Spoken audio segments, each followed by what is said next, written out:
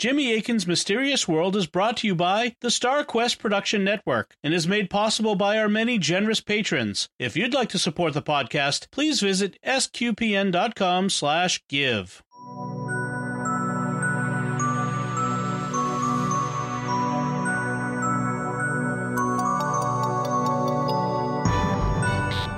You're listening to episode 287 of Jimmy Akin's Mysterious World, where we look at mysteries from the twin perspectives of faith and reason. I'm Dom Bettinelli, and I'm joined today by Jimmy Akin. Hey, Jimmy. Howdy, Dom. I'm joined today by you.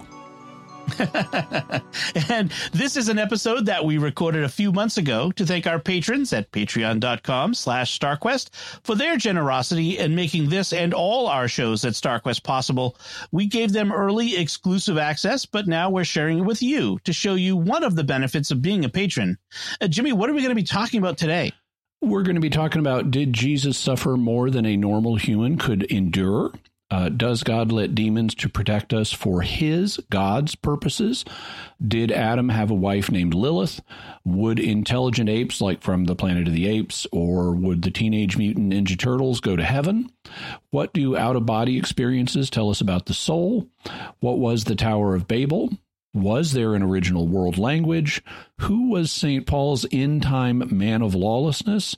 What have I, Jimmy, learned from Mysterious World? What was Veronica's veil? And things like that. Excellent. So, folks, please enjoy the show. So our first question comes from Colleen, who asks, I remember hearing as a kid that during Jesus' passion, he suffered enough to kill a man 7 times over. Did Jesus suffer more than a normal human could endure? Well, this is a pious claim that you sometimes hear. I've encountered it myself. However, we don't have good evidence for it, and I would personally be skeptical of it. The reason is one of the reasons is Jesus assumed a fully human nature. He did not assume a superhuman nature. And so since he had a human nature, that would mean that he could suffer as much as a normal human could. So the same wounds that would kill a normal person would kill him, unless God did a miracle, did something beyond human nature in order to keep him alive. But kind of the whole point of the crucifixion was not keeping Jesus alive. So God was not doing a miracle to let him survive. And in fact, the Gospel of Mark indicates that Pilate was surprised that Jesus died so fast. He sent a centurion to check on it, or at least he confirmed it with a centurion. And Pilate was used to sending people to be crucified, so he knew how long they could typically survive. And so this doesn't suggest that Jesus endured a superhuman amount of punishment and lived longer than a normal person would. So I would say that I would be skeptical of the claim. His suffering was extremely intense, but I would just say we don't have good evidence of him suffering beyond what a normal human would, both given the data in the Bible and given his fully human nature. All right. Our next question comes from Rob, who asks, in the Screwtape Letters, Wormwood is told to protect his patient from death in order to extend his life and give a better chance to bring him to the dark side. What would be the implications if demons do protect us from harm, especially if we've been praying for protection? Could it just be God making a mockery out of the demons? Well, that's how I take it. If a demon protects you from a danger in order to keep you alive longer in hopes of tempting you to go dark side, maybe by offering you cookies or something, that would be part of God's providence. So God would allow the demon to protect you in that way, but God would do it for his own purposes, presumably to help you stay on the light side or do more good in the world or something like that. And so that would thwart the demon's plan. The demon would be using his own abilities for his own ends, but God would basically subvert that and use the demon's abilities for his ends, for God's ends. So if God wants us protected, we'll be protected. And hypothetically, God could allow a demon to unintentionally, serve in that purpose. The only question I'd have is whether mockery is really the best way to conceptualize this, at least in a literal sense. I don't have any problem, like in the Psalms where it talks about God laughs at the proud or laughs at, people who are thwarting or who set themselves against him and want to undo God's plans. I don't take that literally. God doesn't literally mock people. But, and I would say the same thing in this case. God is not literally mocking demons, but he would be using them to serve his own purposes against their own interests. All right. Our next question comes from Alex, who asks, did Adam have a wife, Lilith, before Eve? And if so, what happened to her? Well, the character Lilith, as Adam's first wife, is an idea that we find in some Jewish folklore. This is post-biblical folklore. It's in Rabbinic Judaism. And the rabbis had some interesting stories about Lilith. Sort of my favorite one involves the biblical Eve being Adam's third wife. In one version of the story, God makes Lilith as Adam's first wife, and he makes Lilith from the same dirt that he made Adam from. So she's fully equal to Adam. She's just as smart as Adam. She's equal in every way, and she has just as much ambition as Adam. And she won't be submissive as a wife. She doesn't want to assume certain postures during intimate time that are otherwise common. And I hope I said that. I said that delicately. I hope it's clear enough for the adults in the audience. Let's just say she didn't want to be supine, and so she's not really working out as a wife. So God separates them, and then he makes a second wife for Adam, and this wife he makes not from the fine dirt that he made, or dust that he made Adam from. Instead, he makes this one from really dark earth, really, like peaty, boggy, something really, really dark, coarse earth. And the problem with the new wife, who is the first Eve, is she's too stupid. She's not equal to Adam, not remotely. And so she's not a good wife either. And so God separates them. And then God makes the third wife from Adam's rib. And so she's on a par with Adam, but she doesn't have the hubris and ambition that Lilith did, and so she's a good wife. And so it's like Goldilocks and the Three Bears. The first wife is too haughty, the second wife is too slow, but the third wife is just right. And so that's a kind of interesting story, but it's just a story. It's from, medieval Jewish folklore. There is a reference to Lilith in the Bible. The term does appear. It's in Isaiah 34:14, and that passage says, "And the desert creatures shall meet with hyenas, and a goat demon shall call to his neighbor. Surely there Lilith shall repose, and she shall find a resting place for herself." So we've got this poetic passage in Isaiah that's talking about a desert location, somewhere out in the boonies, out in the wilderness, where you have these various creatures, which are a little scary. And it's been proposed by some scholars that in this passage, Lilith is some kind of desert-dwelling animal, maybe like a screech owl or another kind of night bird. But other scholars have said, no, they don't think that's what Lilith is in this passage. Instead, they would say this is kind of a naturalizing of Isaiah, of reading obscure Hebrew terms in naturalistic terms like animals, but the Hebrews had a more supernatural worldview than that. So, yeah, they do talk about animals living in the desert, but they also talk about demons living in the desert. And that's what other scholars think Lilith refers to in this passage. Not an animal, not a wife of Adam, but instead a kind of harmful demon, and specifically a demon from the ancient Near East in Assyrian mythology named Lilitu. And you can see how Lilitu, now Assyrian endings often have an U on the end, like Elu for God instead of El. And so if you take Lilitu and whack off the U, you get Lilit, which would then in some pronunciations of Hebrew become Lilith. And so it's thought that perhaps the reference here is to a demoness, because it does use feminine word endings and pronouns for Lilith in Hebrew.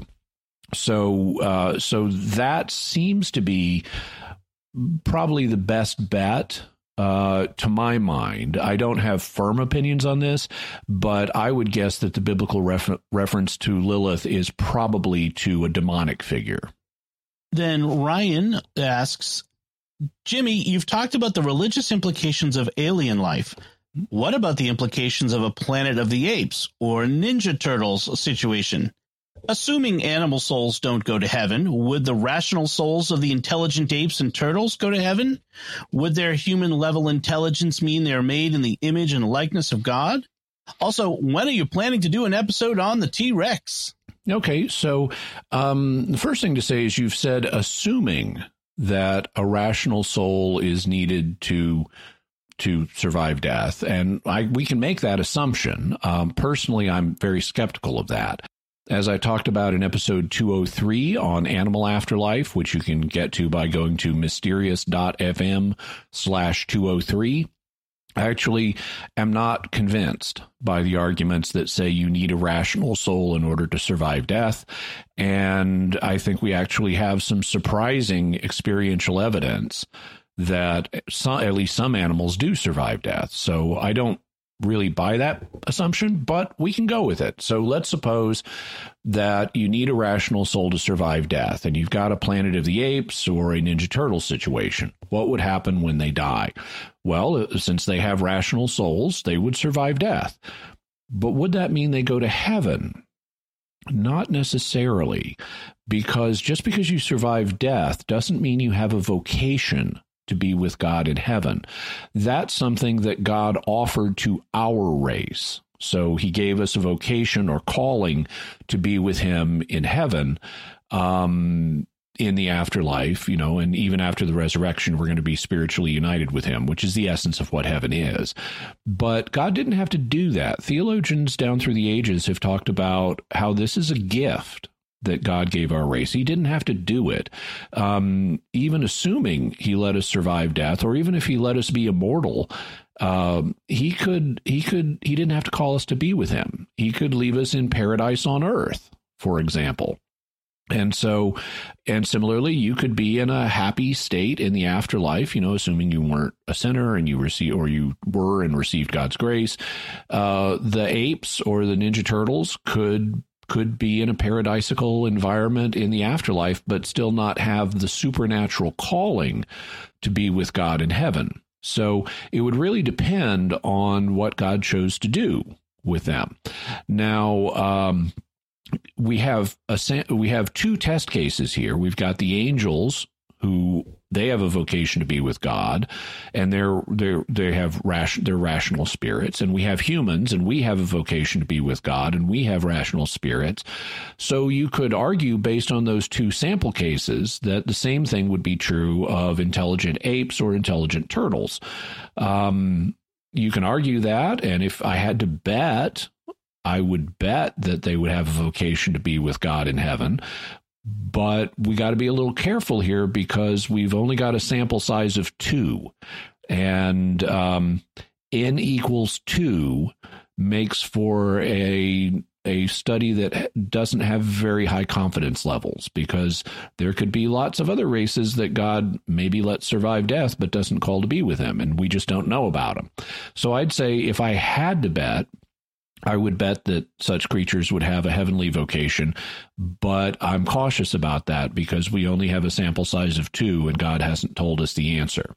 When it comes to them having the image of God, it's going to depend on what your theory of the image of God is. Historically, there have been a lot of thinkers who have tried to link the image of God to a specific attribute that humans have, like intelligence, for example, or some other attribute that we have. But the current scholarship is skeptical of that, and current theology is also skeptical of that. Instead, if I can articulate it in a somewhat simple way, it seems that according to the best current research and thought, what the image of God is not a specific attribute like intelligence or spirituality or anything like that. Instead, it's the capacity to represent God. And so, like an image of a king represents the king. And so the image of God represents God. And that's why in Genesis, mankind is made in God's image and then told to rule creation on his behalf. We are God's steward to rule his creation, and we represent him to the creation. So like if you have a king and he gives orders, and whoever implements those orders is acting on behalf of the king and in some way representing the king, just like an image represents a king. A statue of a king represents the king. And so that's kind of the current biblical theological thought on what the image of God represents or is. So if on the planet of the apes had been given a commission like Adam and Eve to rule the planet of the apes on God's behalf, then they would be exercising and displaying the image of God. They would be functioning as divine imagers to that domain, just like we function as God's imagers in this domain on Earth. What about the case of the Mutant Ninja Turtles? Well, so I remember I was a comic book fan. I was reading comic books when Teenage Mutant Ninja Turtles started, but I've never really read them myself. But my understanding is that their adventures take place on Earth, and Earth already has an intelligent race that does image God, namely us, human beings. And the Teenage Mutant Ninja Turtles are sort of functioning alongside of us. And so you could look at them in terms of the image of God in a couple of different ways. You could say, well, no, they're not humans, so they don't have a mandate to rule the earth from God, so they're not representing him. On the other hand, you could say, yeah, but they have a moral structure as entities. They're doing good, they're fighting evil, and so they are, in a sense, representing God in the world and trying to do God's will, even if they don't realize it, just like many humans don't realize that that's what they're doing. And so even though they aren't humans, you could look at them and say, but they're sharing in the image of God. They are, in a sense, representing God in this domain in the same way humans are. So even though they're not humans, they're sharing in the human vocation of serving as God's image. Finally, I have done preliminary research for a T-Rex episode, and it is definitely on the list. I plan to talk about T-Rexes in the future. Jimmy Akin's Mysterious World is also brought to you by DeliverContacts.com, offering top brand contact lenses at always low prices with free delivery. Visit DeliverContacts.com. And by Rosary Army, featuring award-winning Catholic podcasts, rosary resources, videos, and the School of Mary online community, prayer, and learning platform. Learn how to make them, pray them, and give them away while growing in your faith at rosaryarmy.com and schoolofmary.com. Mary asks, if scientists can link out-of-body experiences to a part of the brain, what does that mean for the soul? I learned about this from a science podcast called Shortwave and would love your take. Well, I haven't had a chance to listen to the podcast, but and there have been attempts to link out-of-body experiences to various parts of the brain, but it really doesn't have any implications for the existence of a soul. Souls are not empirically measurable, and souls do work through the brain and through other parts of the body. Just because we can associate pumping blood with our heart doesn't really tell us anything about the soul. And similarly, if there was an ability associated with to have out-of-body experiences with a particular part or sets of parts of the brain, that really wouldn't tell us anything about the soul either. It's debated in parapsychology whether anything leaves the body at all. in the course of an out-of-body experience. According to one theory, humans have a form that back in the days of theosophy and still in theosophical circles is called the astral body. Modern parapsychologists don't use that term for it because it's specific to, one religious system, the theosophical system. And the idea is this astral form or body or something leaves the human body and goes elsewhere and has experiences, but is still linked to the body. Now, this would not presumably be our intellectual soul, because our intellectual soul is the form of the body that's keeping our body alive. And if it left, we would die.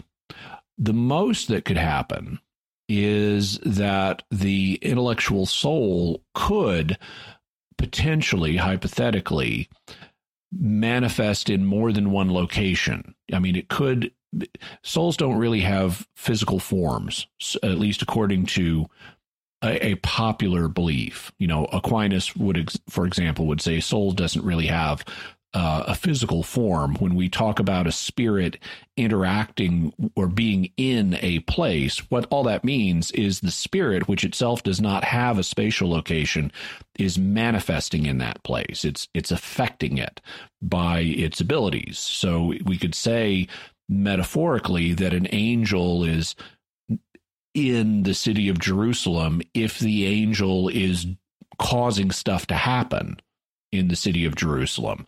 It's not literally there. It doesn't literally have a spatial location because it's a spirit, but it is it's causing effects in a location, and so we can metaphorically describe it as being in that location. And you could argue the same thing would be true of our souls, that they don't literally have a spatial location, but because they're affecting our body and making it live, we can metaphorically describe the soul as being in the body. And then if the soul stops affecting the body, it is no longer in the body, and the body is dead. At least that's true of the intellectual soul. But in the Middle Ages, there was also a theory that we may have more than one soul. And these days, they don't tend to be called souls. Instead, they tend to be called forms. And you'll find this, for example, in the thought of Blessed John Duns Scotus, who came about a century after St. Thomas Aquinas, a little bit after Aquinas. And he was of the opinion that we have many different forms in our bodies. We have one overall substantial form, and that's the intellectual soul. But unlike Aquinas, he thought we had these other ones. So, for example, your heart would have a form that would make it a heart, and your liver would have a form that would make it your liver. And so if Duns Scotus's theory is true and we have multiple forms, then hypothetically one of our forms could extend or leave and we would not die. So there could be a way of understanding how, on a Christian metaphysics, on how something could leave the body. It wouldn't be the intellectual soul that's keeping us alive, but it could be one of these other forms. Or, on Aquinas's view, if we have just the one form, then it could maybe manifest in two places because it doesn't have a physical location itself. So if it can manifest in our bodies, it might be able to also manifest elsewhere. And that could be what's responsible for out-of-body experiences.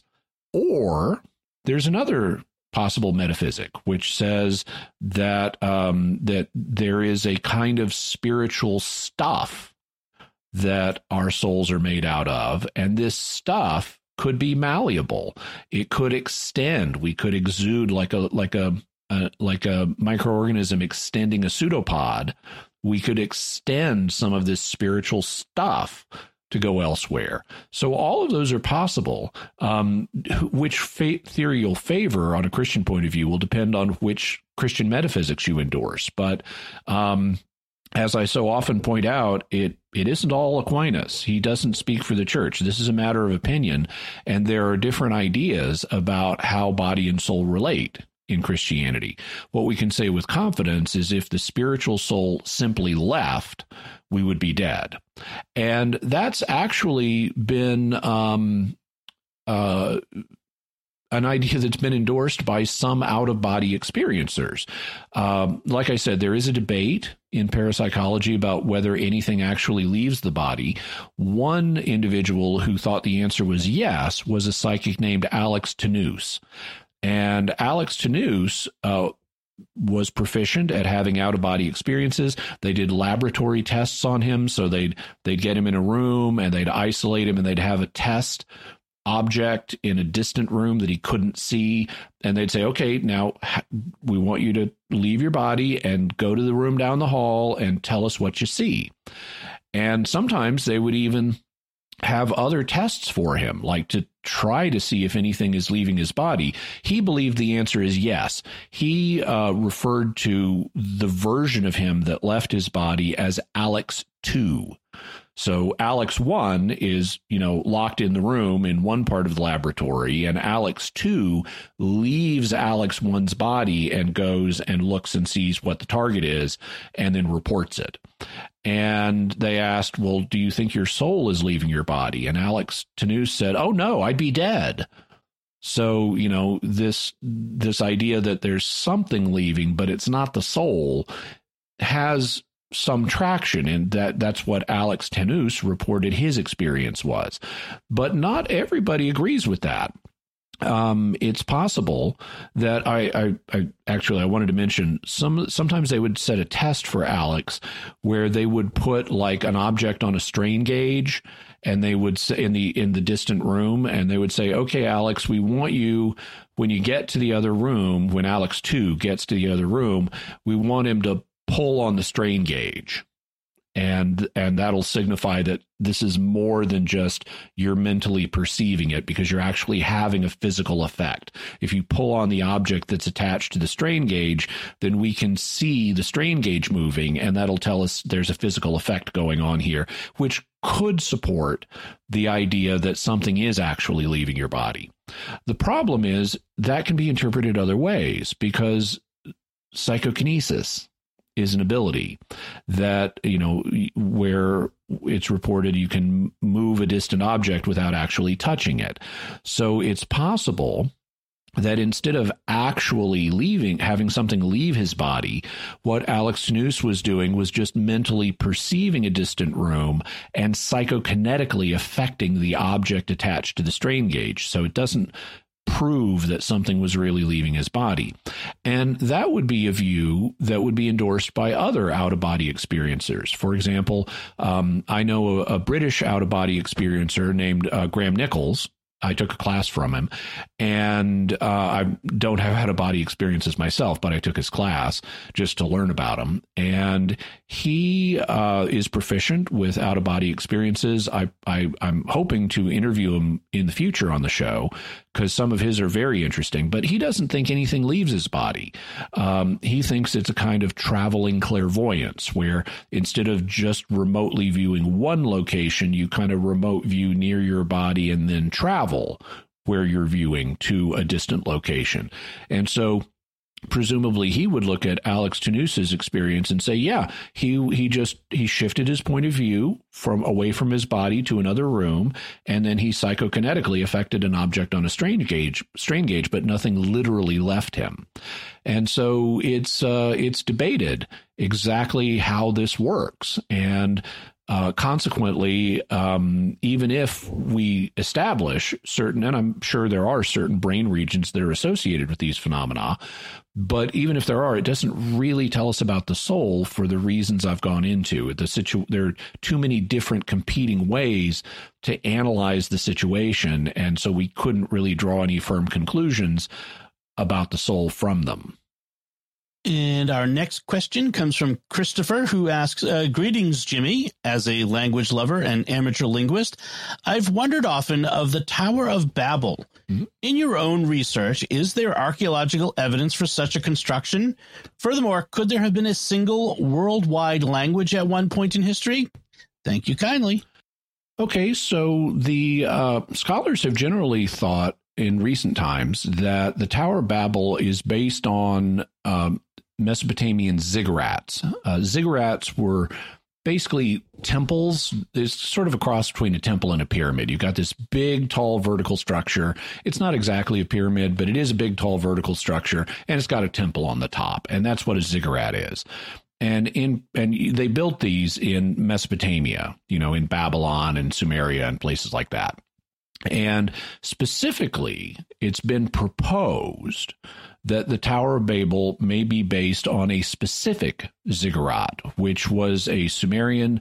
It was a temple at Babylon, and its name was Etemenanki, which is in Sumerian. It means Temple of the Foundation of Heaven and Earth, and so that's a little bit of an ambitious name.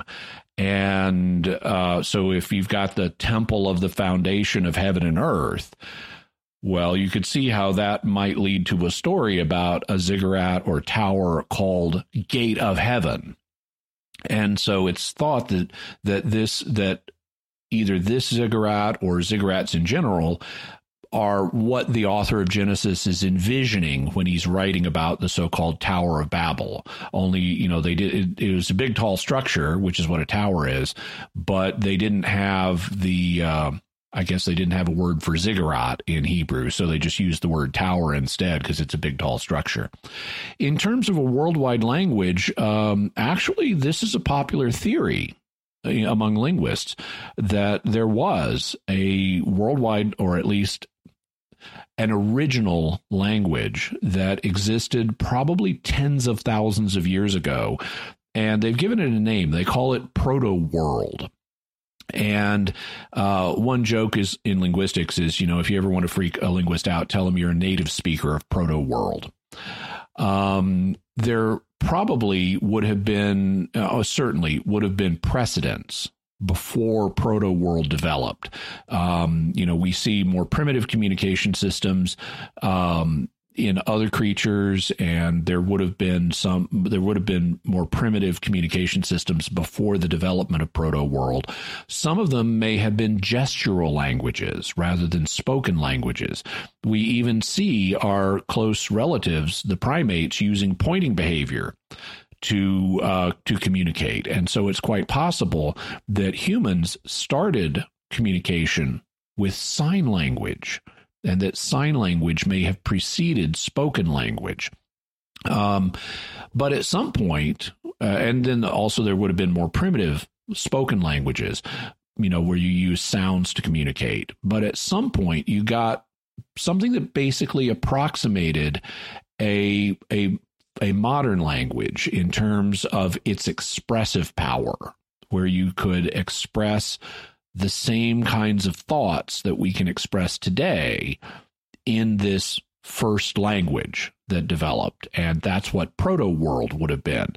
Now, not everybody in the population would have spoken Proto-World, but Proto-World would have been the first truly modern language, which then, because of how useful it is, it would have rapidly spread throughout the human community, because it made things so much easier. I remember reading one book on linguistics where the author was, I forget who she was, but the author was talking about what heady days it must have been when the first human community got a fully modern language. I mean, they could communicate, they could tell each other things even at a distance that they needed to know, so they could outcompete other humans and impose their will on them and get what they wanted. You can imagine how it would be easier coordinating a battle or an attack plan or something if you've got language and your opponent doesn't.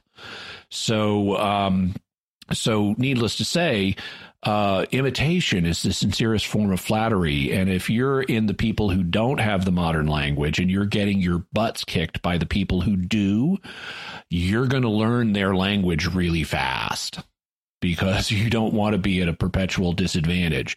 So proto-world would have spread very rapidly through the human community, which at this time would have been in all likelihood confined to Africa. Can we figure out very much about this language? Well, a lot of linguists are skeptical. They think proto-world existed so long ago that there's really nothing we can infer about it other than maybe some general characteristics that all languages have in common. But we couldn't, for example, figure out individual words in proto-world. But not everyone agrees. There are a few scholars who think it is possible to reconstruct some of the original proto-world vocabulary. And the way they do that, or the way they try to pursue that, is basically how we reconstructed the Indo-European language system. Indo-European is the language family that English and German and Sanskrit and basically all of the major languages in Europe and India belong to. And it was noticed back in the, 1800s that they share a lot of really common vocabulary. Now, some of the development of some languages in that family is obvious. For example, the Romance languages like Spanish, French, Romanian, Italian, they're all versions of Latin. And so if you look in Spanish and Italian and Romanian and French, the word for a thing is going to be very similar, and it's going to be based on a Latin root. So, for example, the word for king in Latin is rex, and in these other languages, it's gonna be something that's based on rex. Originally there was this rex word, and then it diversified into the various words for king in the languages that descended from Latin, the Romance languages. But English and German are not Romance languages. So they have a different word. The word king, or König in German, doesn't sound anything like Rex. So it's clearly a different one. But what they found is, as you look at the different European and Indian languages, Indian, they have enough vocabulary in common that you can reconstruct primitive roots. It looks like there was an original language, now called Indo-European, that was the ancestor of all of these others. And so you can learn a lot about the vocabulary of Indo-European by tracing the commonalities in different branches of the Indo-European language family. Well, what some scholars have done is try to do the same thing with other language families. For example, here in the Americas, there are, I think, 3 different major language families among Native American languages.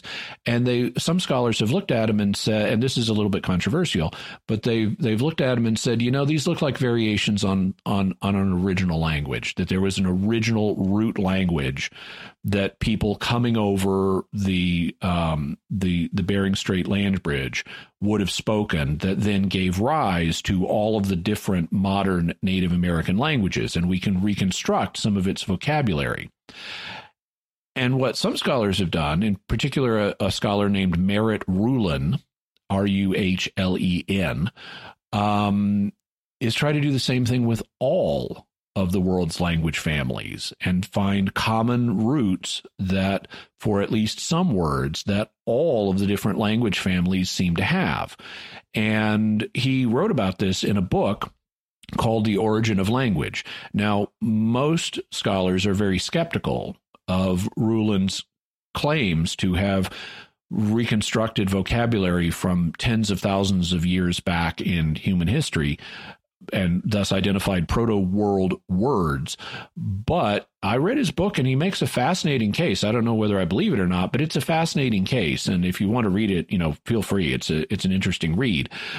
He claims to be able to identify not a huge number of words, but several.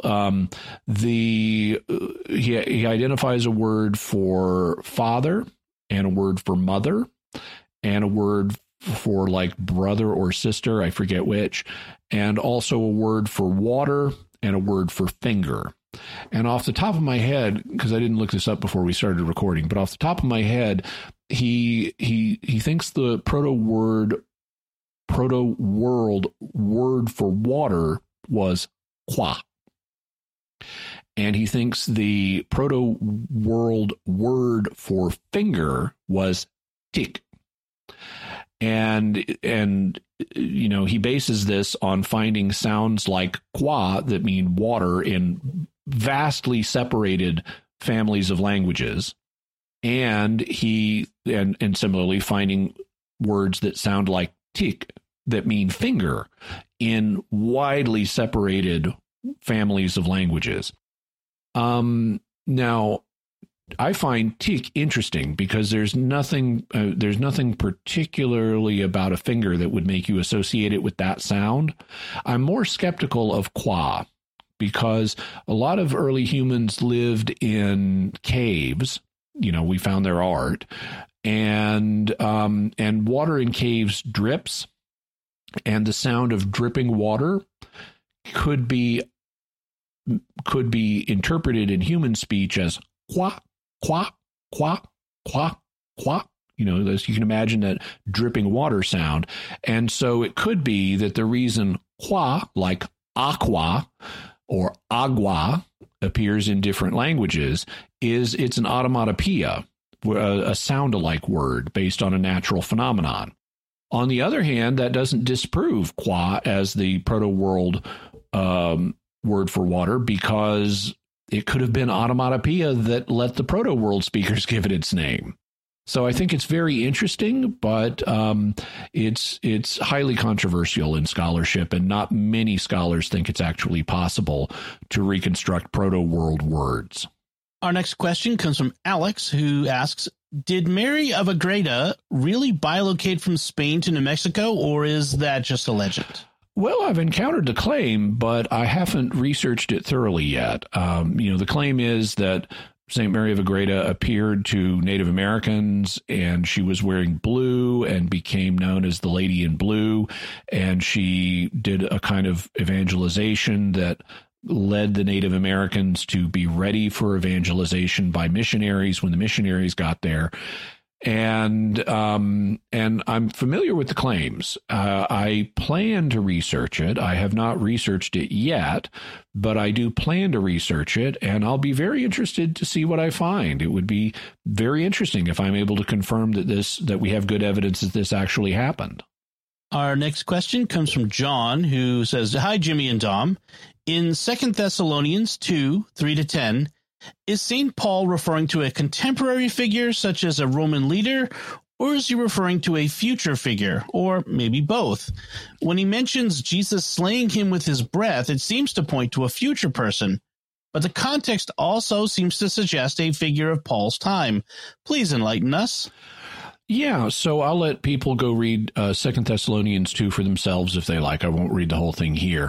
But it does refer to an individual, a man of lawlessness that is going to be unleashed at some point in the future from Paul's perspective, and that Jesus will slay with the breath of his mouth at his coming. He also says that this figure will seat himself in the temple of God and portray himself as a god. Now, I had to work through this in some detail a few years ago. I have a long-term project I'd like to complete, although Mysterious World kind of takes up a lot of writing time. But I'd like to write a commentary on the entire New Testament. And as part of that, I have already written a Gospel on Mark, which I've published with Logos Bible Software. And I also have completed, but not published, a commentary on 1st and 2nd Thessalonians, which appear to be the earliest of Paul's epistles. The only competitor for that title would be Galatians, but it appears to be 1st and 2nd Thessalonians. They were written about the year AD 50 and only a few months apart, or even weeks apart.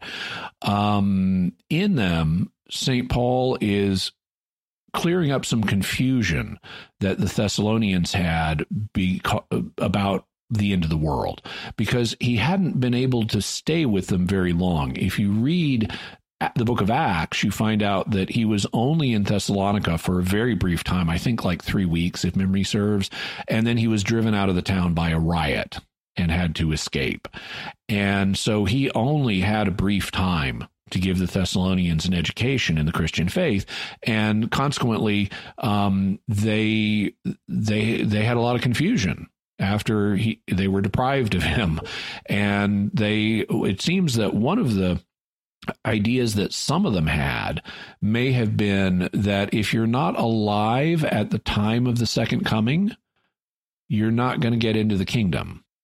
And that caused a problem because some of them had died, and they had loved ones who had died. And it's like, are they not going to get in the kingdom because they're not going to be alive when Jesus comes back? And Paul writes them, and he says, this is in 1 Thessalonians, he says, guys, don't worry about it.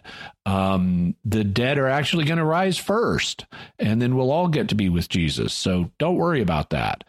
And he gave them other information about the end times, and then they didn't understand that.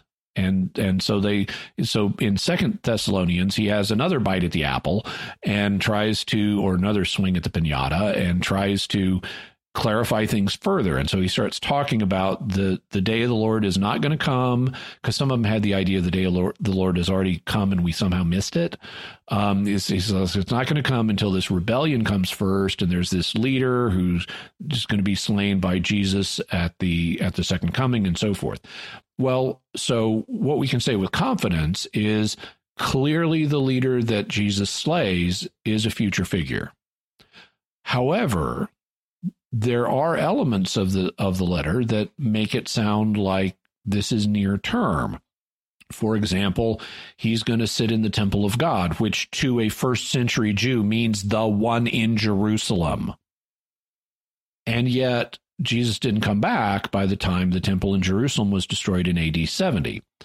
Well, one thing that's interesting to note is there has already been a near miss with something like this, because back in AD 40 and 41, the Roman Emperor Caligula demanded that statues of Caligula, get set up in various temples, like in Alexandria, Egypt, for example. And he even mandated that and Caligula demanded to be worshipped as a god. He said he was even greater than Zeus and things like that. And he demanded that a statue of him be put up in the temple in Jerusalem. And this caused a huge problem. It was this massive crisis. The Jews of Alexandria sent an embassy to Caligula to try to stop him, to convince him to not do this. It was led by Philo of Alexandria, the Jewish philosopher, was one of the people in the embassy. And we actually have his account of his and his fellow elders' interactions with Caligula, which makes for fascinating reading. Needless to say, they didn't convince him. But what ultimately, and I won't go through the history of the whole crisis, but the thing that finally solved the crisis was Caligula's own guard, who got sick of him and realized he was a crazy, dangerous, unstable ruler who needed killing. So they killed him. And that was what ultimately solved the Jerusalem temple problem. And Philo says it was divine providence. God was behind this because of Caligula's blasphemous arrogance. So we've just seen, now this is AD 41 when this is happening, and Paul's writing in AD 50. So in the mind of Paul and his readers is this incident from 9 years earlier, where a Roman emperor tried to put a statue of himself as a god in the Jerusalem temple, and he ended up dying. And what Paul is envisioning is, well, something like that's going to happen again in the future. There's going to be some future man of lawlessness, presumably an emperor, who is going to have some kind of interaction with the Jerusalem temple, where he proclaims himself as a god. And so Caligula was like a predecessor or early echo of something that's going to happen in the future. Well, it didn't happen by AD 70, and the temple was destroyed in AD 70, and so consequently what many of the church fathers said was, well, they're going to rebuild the temple. At some point, the Jewish people are going to rebuild their temple, and that's when this will happen. And indeed, there are people in the Jewish community who want to rebuild the temple, and there have been various plans to do it with or without disturbing the Al-Aqsa Mosque and the Dome of the Rock in Jerusalem, which are Muslim sites today. But that's I guess the general solution here, at least if you take the text in a fairly literal way, which I think is the most probable reading. There will be some kind of future temple, either on the Temple Mount or not, in Jerusalem, and at some point the final villain of world history will have an interaction with it where he manifests or portrays himself as a god in the temple, and then Jesus will return and he will meet the fate he so richly deserves, just like Caligula. Jason asks the next question. He says, you always do a look at the faith perspective on the podcast, but what has the mystery perspective of the podcast done to or for your faith? What mysteries have deepened your faith? What has surprised you? How is Catholic apologist Jimmy Akin different after doing the show for 5 years? Well, I don't think in terms of Mysterious World having done anything for my faith. The substance of my faith is the same as it was before. I'm still the same Catholic I've always been. But I am different in that I know a lot more now about the mysteries than we've covered than I knew at the beginning. In the early, the first year or so of Mysterious World, I didn't cover any ghost stories after the first episode, which was just ghost theory, because I knew theory about ghosts, but I didn't know credible ghost stories, things that would actually stand up to investigation and scrutiny. The first one of those we really did was the Wizard Clip. Well, since then, I've learned a lot more. I've even become trained as a paranormal field investigator to investigate ghosts. So I've read a lot more of the literature, and I've got lots of ghost stories now that we can use in future episodes. Also, researching the show has forced me to think through various issues in more detail than I had previously. And this means that I have a clearer awareness of what's actual doctrine, official church teaching versus what's theological opinion. An example of that which I've already mentioned in this episode, is episode 203 on animal afterlife. I had a kind of dim awareness, I think, maybe before Mysterious World started, that the idea that animals don't survive death is not really church teaching, but that became very clear in my mind as the show went along, and that led me to do a re-examination of the arguments that animals don't have an afterlife and look at the issue with new eyes. And I had to change my position on that. I used to be a supporter of the no afterlife for animals view, but I'm not anymore. So as a result of doing the show, I've had to look at these issues more precisely and carefully and think through, is this really doctrine or is this just a common theological opinion? And that's led me to be more flexible, because I've realized what is not doctrine and is just theological opinion. And therefore it's like, okay, I don't have to, there's liberty either for me or for other Catholics on this issue. Regardless of what my views are, this topic X, just is not something that the church teaches, and therefore, even if there's a common Catholic opinion on it, it's just an opinion. One of the things, and I've learned as a result, that the church has openness to more things than I was previously aware. One that surprised me when I did the research on it was dowsing. I had no clue before I did the research that you had popes like Pius XI who were actual supporters of dowsing. And I had no idea that you had a statement from the Holy Office, now the Dicastery for the Doctrine of the Faith, that permitted priests, even not just lay people, but even priests are explicitly permitted to perform dowsing for purposes of scientific experiments. So, that was eye-opening to me. Another one that is going to be coming up, depending on when you listen to this, it either will or will not have been released. But we have an episode coming up on announcing dreams, which are dreams that parents have about their future child. Often they have them while they're pregnant with the child, and the child will say, "Hi, this is me. I'm your new child, and I'm a girl, or I'm a boy," or they get to see their child and what color hair it has and various other things about the child, some of which then may turn out to be true. And sometimes they have announcing dreams before the child is even conceived. So that forced me to dig back into the church documents dealing with the preexistence of the soul. Now, I'd always read that the church rejects the preexistence of the soul, the idea that souls exist before conception.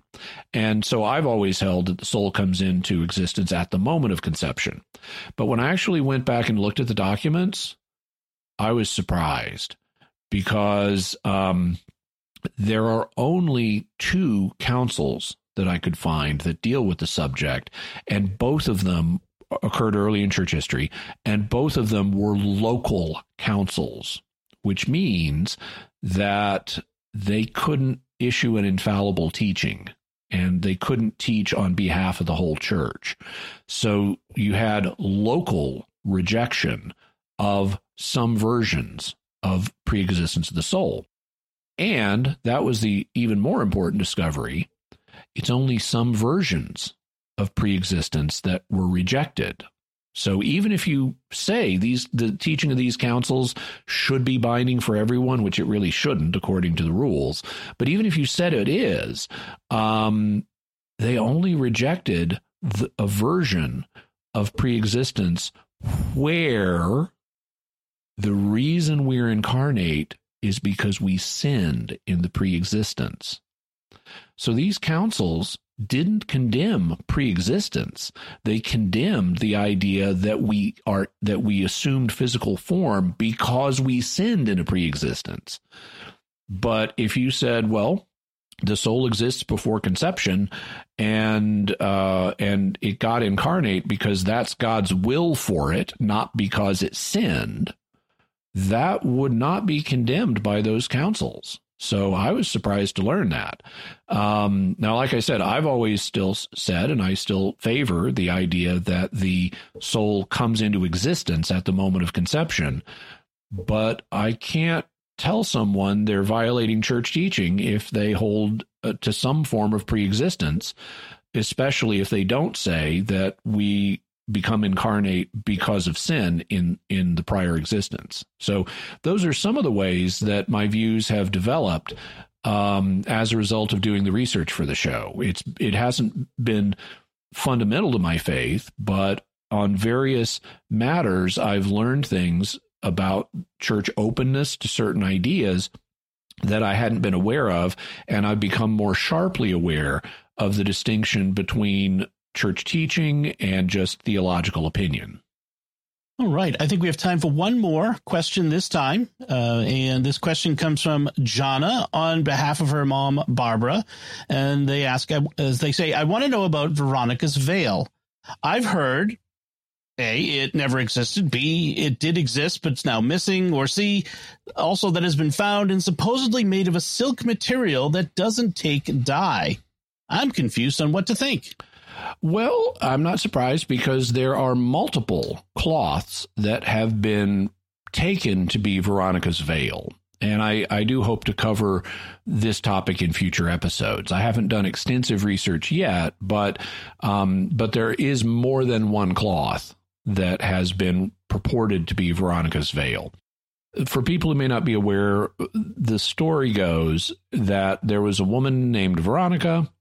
She's sometimes also given another name, but there's this woman named Veronica who was present at the crucifixion, and as Jesus was being led to the cross, he was sweating, he was bloody, he stumbled, and she wiped his face with a cloth, and then the cloth miraculously had an image of his face on it.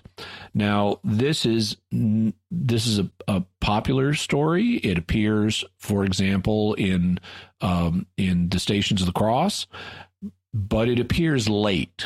And so if you were to ask a scholar, do we have good historical evidence that this happened, they would say no, because this woman is not mentioned in the Gospels. She's not mentioned in the New Testament. She's not mentioned in other first century or second century Christian writings. This is something that appears later in Christian literature, after it would be plausible for a miraculous story like this to have survived. Because if a miracle like this happened as Jesus was on the way to the cross, you would expect it to be mentioned, fairly early. And it's not.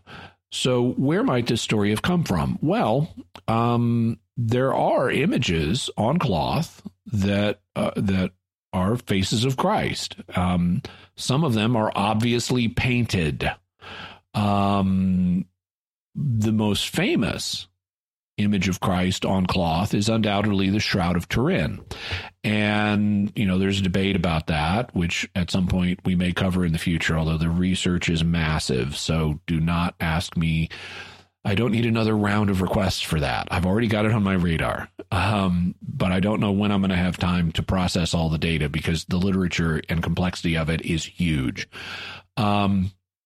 But having said that, if you fold the Shroud of Turin so that the face displays, which is apparently one of the ways it's been historically folded, then it looks like, okay, we got this piece of cloth with the face of Christ on it. How can we explain this?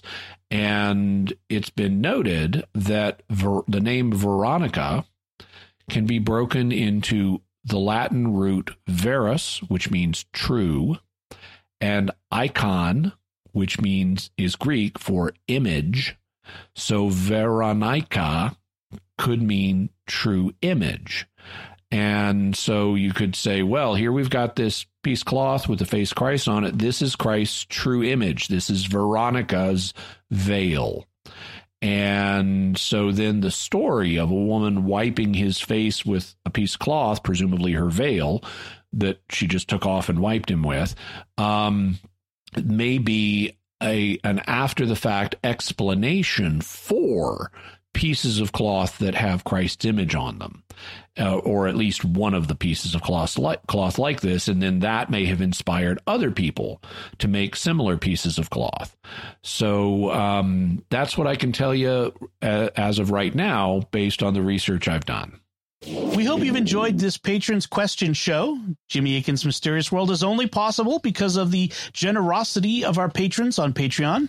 If you'd like to support Jimmy Akin's Mysterious World and have your questions answered on future shows for patrons, go to sqpn.com/give. Jimmy Akin's Mysterious World is also brought to you by Tim Shevlin's personal fitness training for Catholics, providing spiritual and physical wellness programs and daily accountability check-ins. Strengthen yourself to help further God's kingdom. Work out for the right reason with the right mindset. Learn more by visiting fitcatholics.com. And by The Grady Group, a Catholic company bringing financial clarity to their clients across the United States, using safe money options to produce reasonable rates of return for their clients. Learn more at GradyGroupInc.com. And by Great Lakes Customs Law, helping importers and individuals with seizures, penalties, and compliance with U.S. customs matters throughout the United States. Visit GreatLakesCustomsLaw.com. So that's it from us this time. What are your theories about any of the patron questions that Jimmy answered?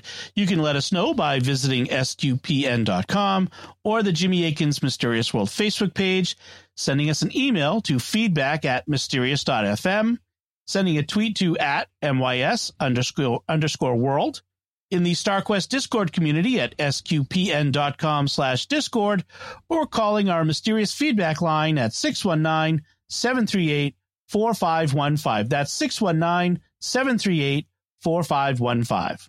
And I want to say a special word of thanks to Oasis Studio 7 for their video and animation work on Mysterious World.